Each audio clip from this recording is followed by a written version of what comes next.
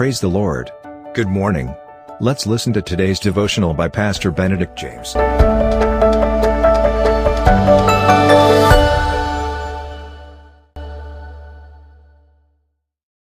welcome all of you once again to this victorious daily devotion in the most joyful and holy name of Jesus Christ.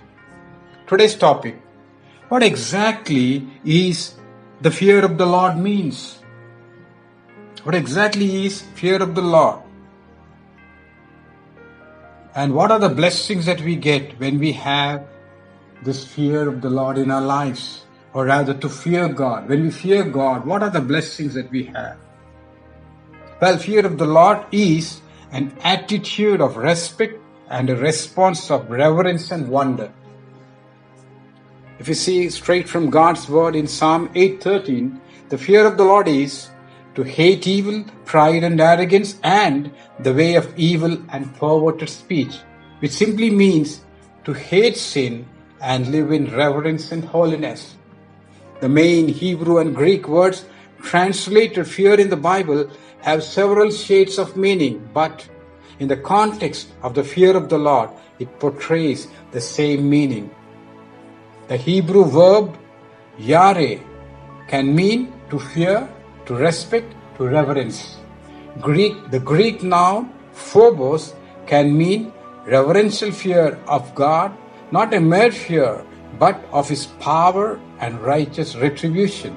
I repeat, the Greek noun phobos can mean reverential fear of God, not a mere fear, but of His power and righteous retribution. If you see, the early churches throughout Judea, Samaria, and Galilee walked in the fear of the Lord and in the comfort of the Holy Spirit, which means they walked in holiness, with love, with one accord, in unity, respecting each other, loving each other, and thus the early church multiplied rapidly and has been more fruitful and much fruitful. This is the need of the hour in the churches, to be healthy and fruitful.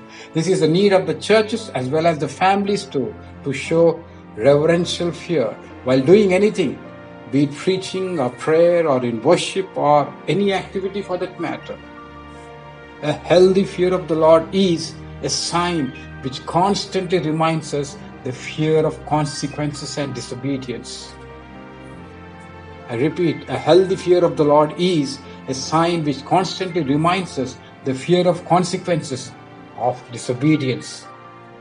The fear of the Lord helps us to become more like God and live His divine qualities.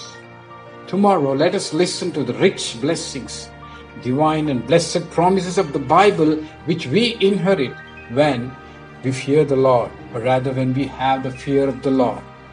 Gracious Heavenly Father, we thank you, Lord, for reminding us the blessedness, joy, and fruitfulness in our lives when we have the fear of the Lord in our lives, in whatever we do.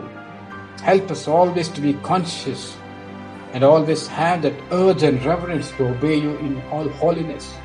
In Jesus' marvelous name we pray. Amen. Thank you for listening to today's devotional. God bless you. Have a blessed day. And always remember, Jesus loves you and cares for you.